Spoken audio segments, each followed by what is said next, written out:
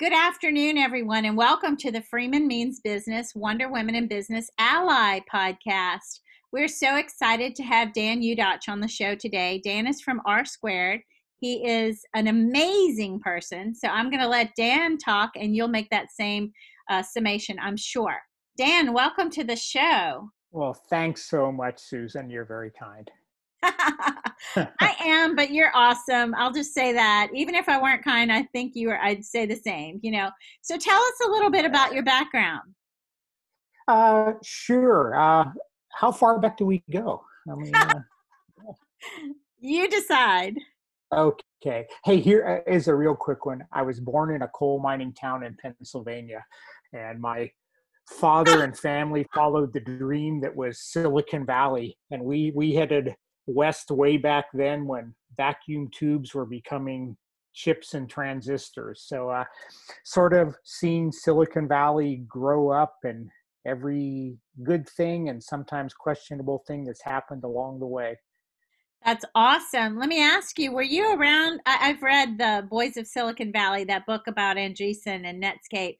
Tell us a little bit about that.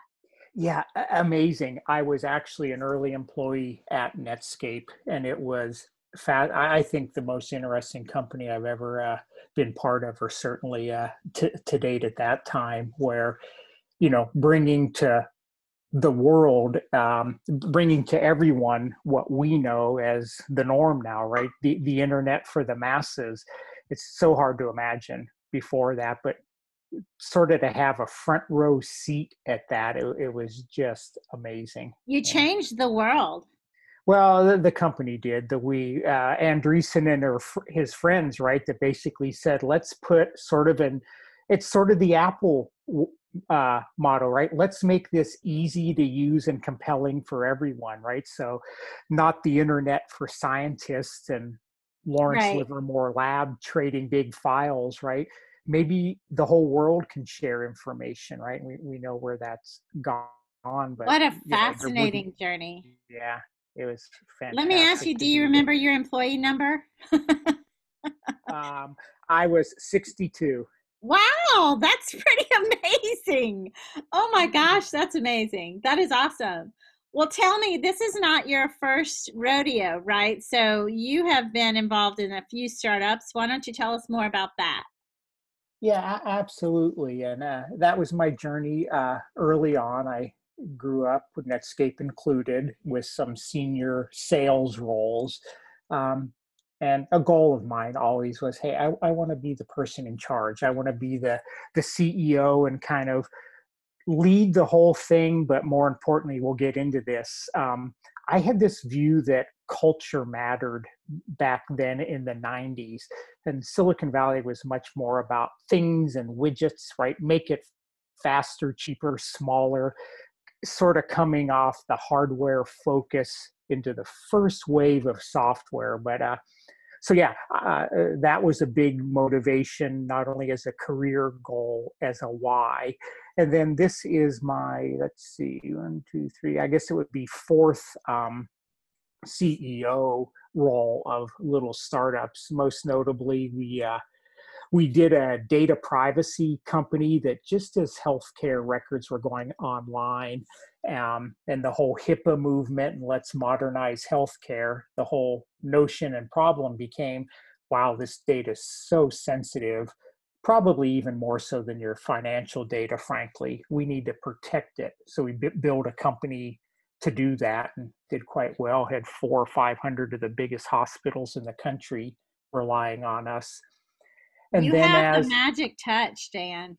Well, I like these, we'll call them green. Hey, I've had my teeth kicked in. You can't be good at this without, I feel like you have to be at every seat at the table. In other words, I've been the beneficiary of being at a really good big company at the time, IBM, my first job. Wow. At startups that have rocked, like Netscape, at a few that it didn't work for whatever reason. Sometimes culture, sometimes market timing, sometimes poor execution in hindsight on all those you learn. But I really like this. Here's a new problem set that's emerging because of, some reason, some new use case, some new thing, some new government program. Let's go kind of add value to that or solve a problem. Well, tell us about what you're doing at R Squared because I find it fascinating. From what I know, it's solving a huge problem, but we'll dig into that.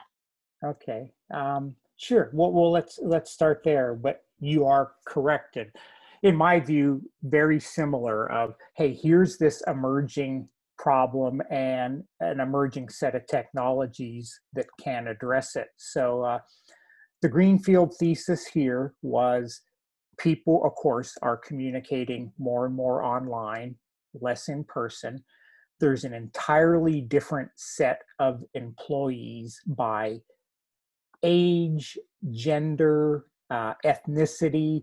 There's a different power relationship between employers and employees, right? I mean, I think, as we know, some decades ago, um, do as you said, or as I say, and speak if I call on you, right? So Right. you wanted to work at GM or IBM for 50 years and don't get in trouble. Well, all that's changed. So our notion was, and with that, the world's changed, and we'll get to it, but quite a bit more lately. So hey, just how are people interacting? How are they including each other? How collaborative are they?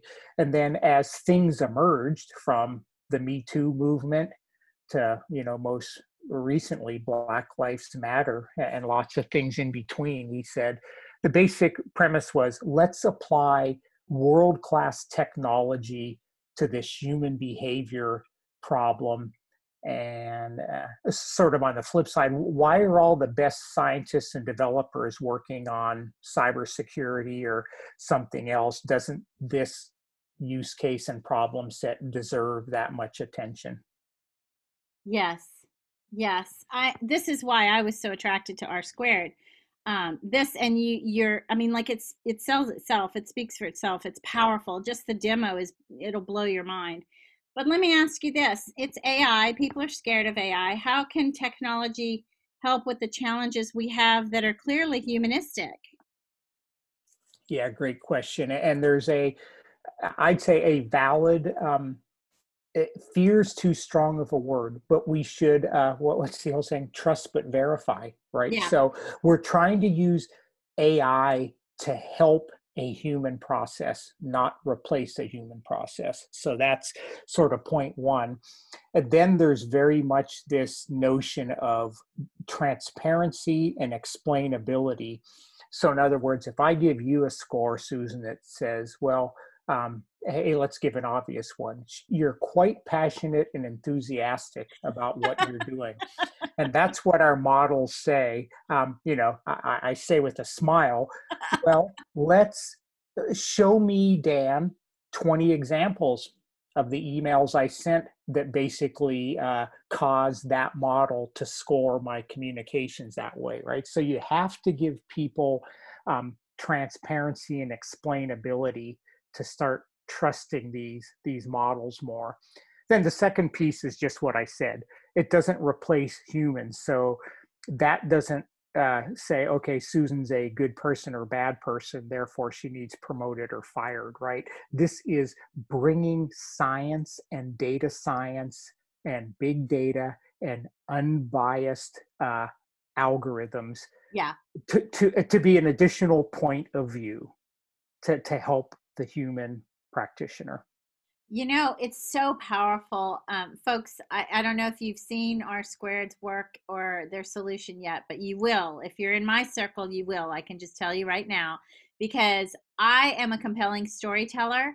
And what makes me compelling is the data. So my stories are backed by data. Well, I'd like to think some of it is my enthusiasm that you mentioned earlier, but, but I'm a compelling storyteller, and when you have a compelling story backed by data, there's no argument. There's no, this is what it is, and it's time to either use this good information of good to create more of same, or use this good information of bad to eliminate that. So I just love what you do, and the way you tell the story when you show a demo is very I'm leaning into the computer as if I can hear better or something. I find myself very engaged. It's almost, um, you in your demo are very compelling as well. Well, let me ask you this. Since my focus, I started out with a focus on gender inequality, but obviously over the years I've branched out to all inequality. Why is it we don't have more equity in the workplace and equality in the world?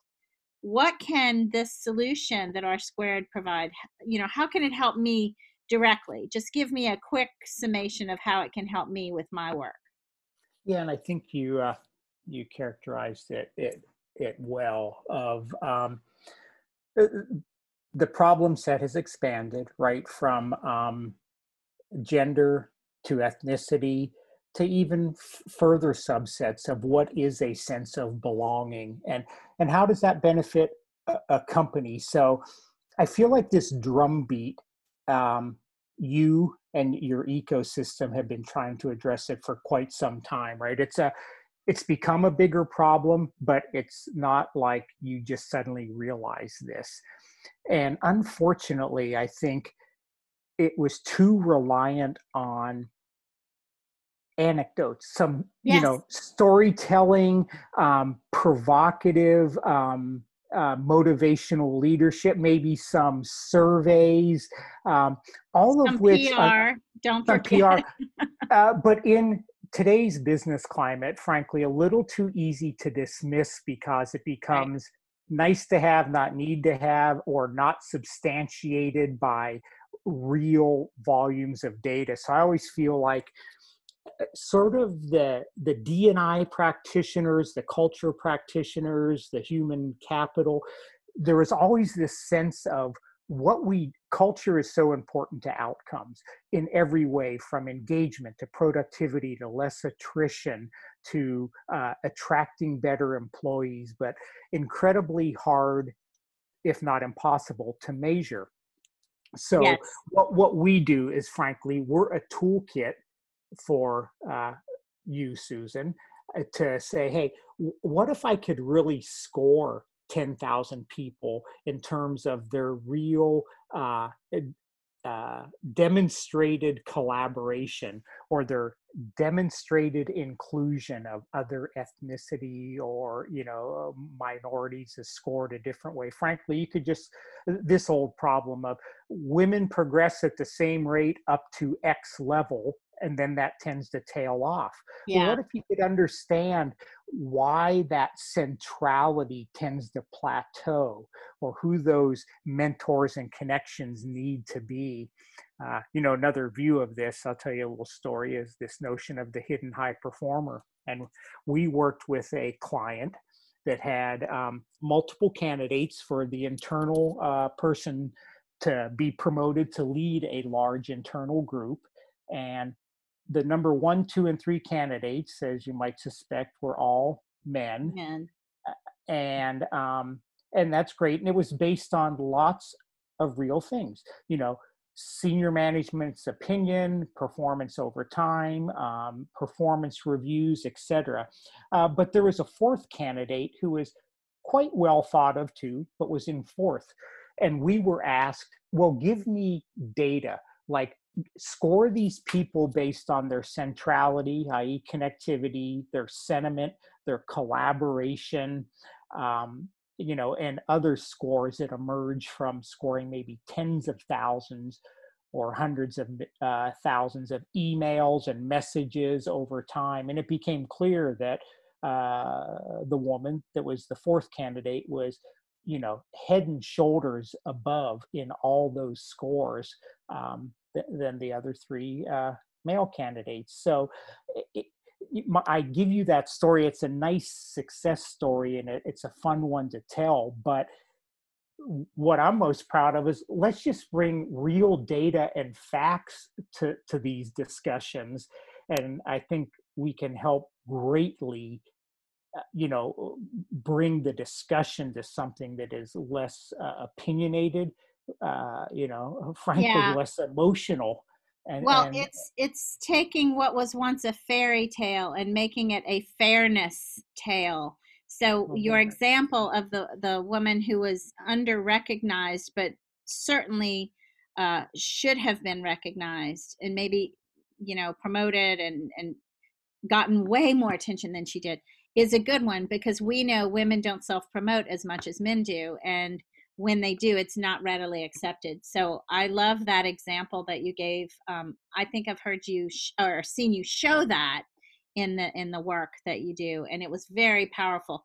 Folks, the visual or data visualization of this demo is so powerful. It too tells a story, not just Dan's words, which are also great, but the visualizing the data. It makes sense. Everything goes, aha, why haven't I used this to create the foundation of the house that I've built on D&I? So I love it. I love it. Well, let me ask you this, Dan, because this is about you, my ally in the fight for equity. What does Dan do in his free time?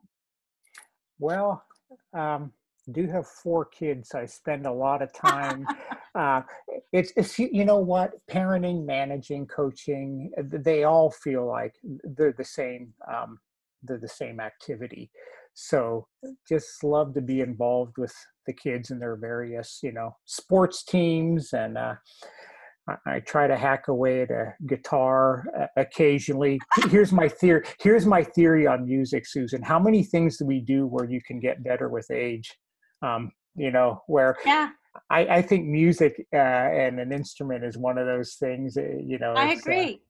you can stay at it and be expert, and maybe you can't dunk anymore, but you can still, do something nice on the piano or the guitar. So Well, I have that to tell you, Dan, I gave my husband an acoustic guitar for his 58th birthday. And then as he started to take lessons off his iPad and I had to hear this uh, happen, the guitar disappeared. Honey, I have no idea. Where did you leave uh, it? I'm not sure. You know, have you only seen the glad guitar? only glad it wasn't a tuba, right? Or Exactly. In his younger days, he played the trombone. uh-huh. So I agree with you. Music is one of those things that you can always improve upon regardless of age. I think cooking Yeah. is another. I certainly can't hike like I used to and don't bike like I used to. But yeah, I love that. You seem like you'd be a really fun dad. You're one of those rare breeds who's super smart, but super fun and kind of funny, actually. Well, thank you, and I attribute a lot to my mother. Taught math in college, so she's about 76 or Wow. 77. So it's that same. I sort of grew up on that. Who you associate with matters greatly to your life perspective and outcomes, Yeah. and the age and variety of those give you everything from youth to wisdom. And it's been a fantastic recipe. Well, I think the R squared solution is indicative of learning from different perspectives, right? So it shows that. It shows how you can learn from different perspectives and how we need to be more open to new and different perspectives rather than the same point of view. I teach muted group theory, and we've been trying to speak white male for years, those of us who are not white males. And it's easy Mhm. for white males to fit in the organization, but what about those of us who speak a different language? So that's where your work and my work align very easily, readily, and beautifully. So love it, everything about it. If people want to know more about R Squared and the great work that you do and your awesome team, how can they reach you?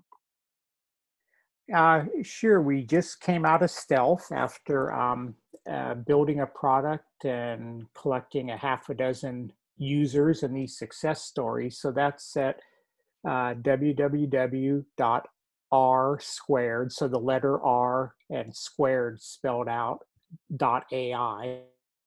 Have to have a hip, not b.com. So R squared AI. Take a look there. We have a couple of really nice resources, some fantastic thought-provoking articles. Certainly have a nice link to the Executive Institute there as well, which I'll thank you for, Susan. So it just feels so invigorating. Like, again, I feel like the fight's been going on for a long time, but also it feels like the first inning of that aha, the movement, the need and desire for, say, Fortune 500s to legitimately say, we don't want to check a box. We don't want a slogan on the Right. wall. In fact, we don't want to just say we're going to dedicate $25 million to this. We want meaningful behavioral changes. I think it was Goldman that said, hey, we won't take a company public any further if there's not a diverse board and C-suite.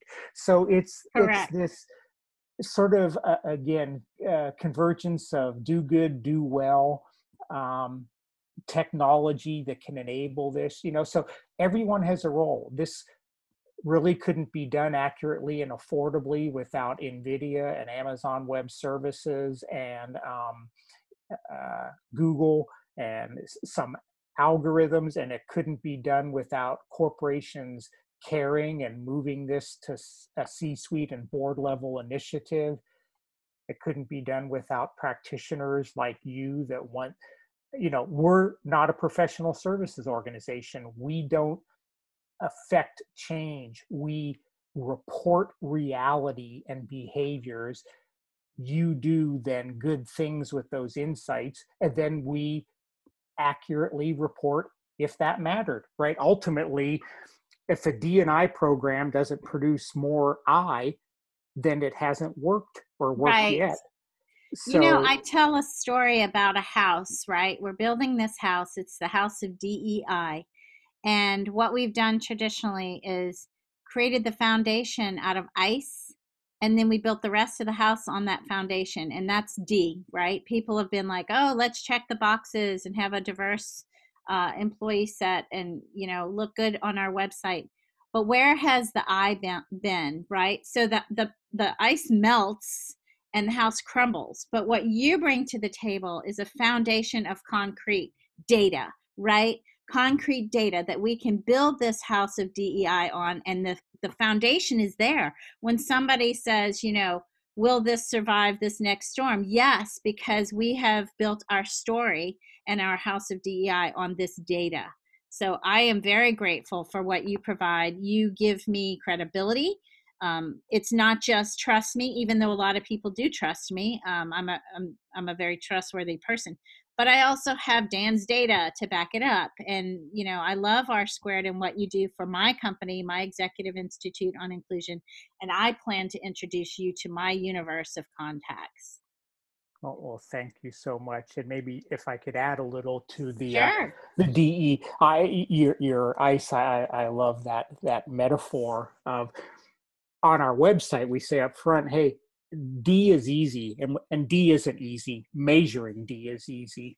Right. I is not. So D, we often say, is being invited to the dinner party. I is being talked to, right, with respect and collaboration. So it's those behaviors that have been so hard to detect, right, in terms of passive aggressiveness or check the box compliance.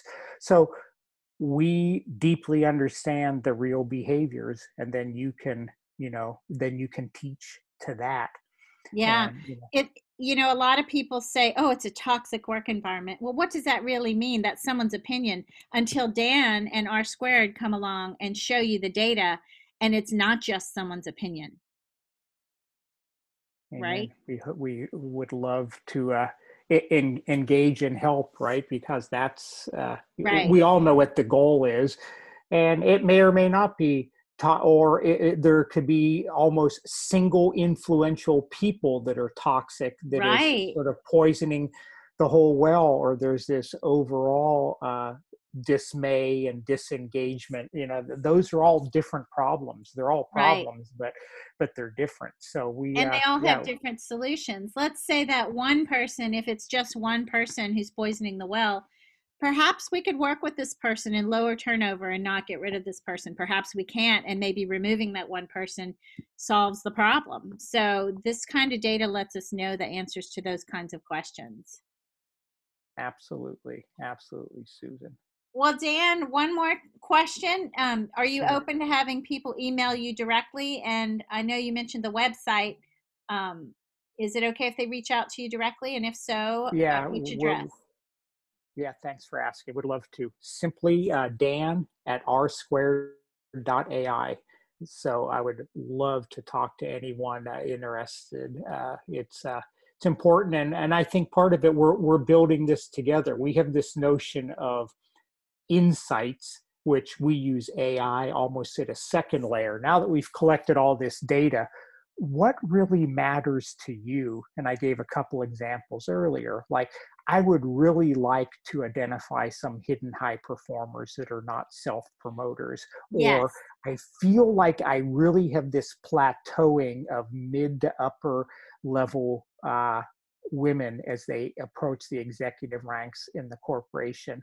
Or I feel like we're hiring diversity, but they're not onboarding at the same rate. And I've got much different attrition problems. So, we can take your specific point of view and how this can be most helpful and use, AI to expose that. So frankly, we're collecting the haystack of hundreds of millions of insights, and then we're finding the needle for you, with your guidance to say, wow, I wish I knew, or I wish I would have known that 6 months ago, right? Right. We always have those when finally, when the lawsuits happens, or these people quit, or this, you go, oh, wow, I wish I would have known. Right. Uh, And another thing I see about what you do is I can go to a company's website, and if they mention DEI on the second to last page before the contact us page, I can tell they don't take it seriously.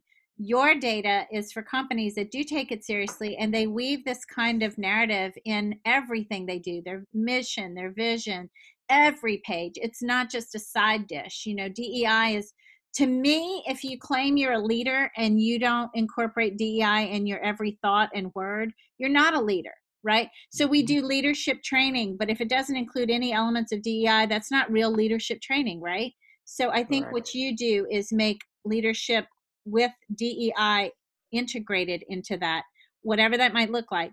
You make that easier for leaders to do, to do. Right. And data talks, right? It's almost like you're wildly successful because you're diverse. Yeah. So it's like that's we need to sort of correlate those two things. And you do that by understanding who's really doing the work and who's central and who are the real promotion candidates. And this can really, really help that. And it puts it in such stark dramatic relief, as an added element. It does. It does. Well, look, I'm a fan. I, of course, have aligned my everything with AI, with r-squared.ai. So that said, I just want to say one more quick thing. When I work with C-suite people and I say, what do you care about most? And they say bottom line and not DEI, and don't relate how DEI impacts the bottom line, I remind them that DEI positively impacts the bottom line. If you focus on inclusivity in your workplace, you get unique, different, progressive, creative, innovative ideas from various points of view. And your company attracts way more business and the types of clients and customers that will rave about you and continue to do business with you and align their own reputations with you. So you give companies the tools to actually make DI part of their DEA. I should Perfect. say DEI part of their DNA. Exactly. And part of their day, though, too, right? Which, I mean, Yeah, maybe you did a part of little their everyday. slip there, but it's part of their everyday too. So yeah, well, that's the perfect picture. So the journey is to get from there to, you know, implement and demonstrate what this can really do for people. So yeah, I'm anxious and You're awesome. really excited. Hey, thanks, Susan. It was great to chat. Well, I will see you soon. Thanks, Okay. everybody, for listening in. Have a great Yeah. day. Bye bye.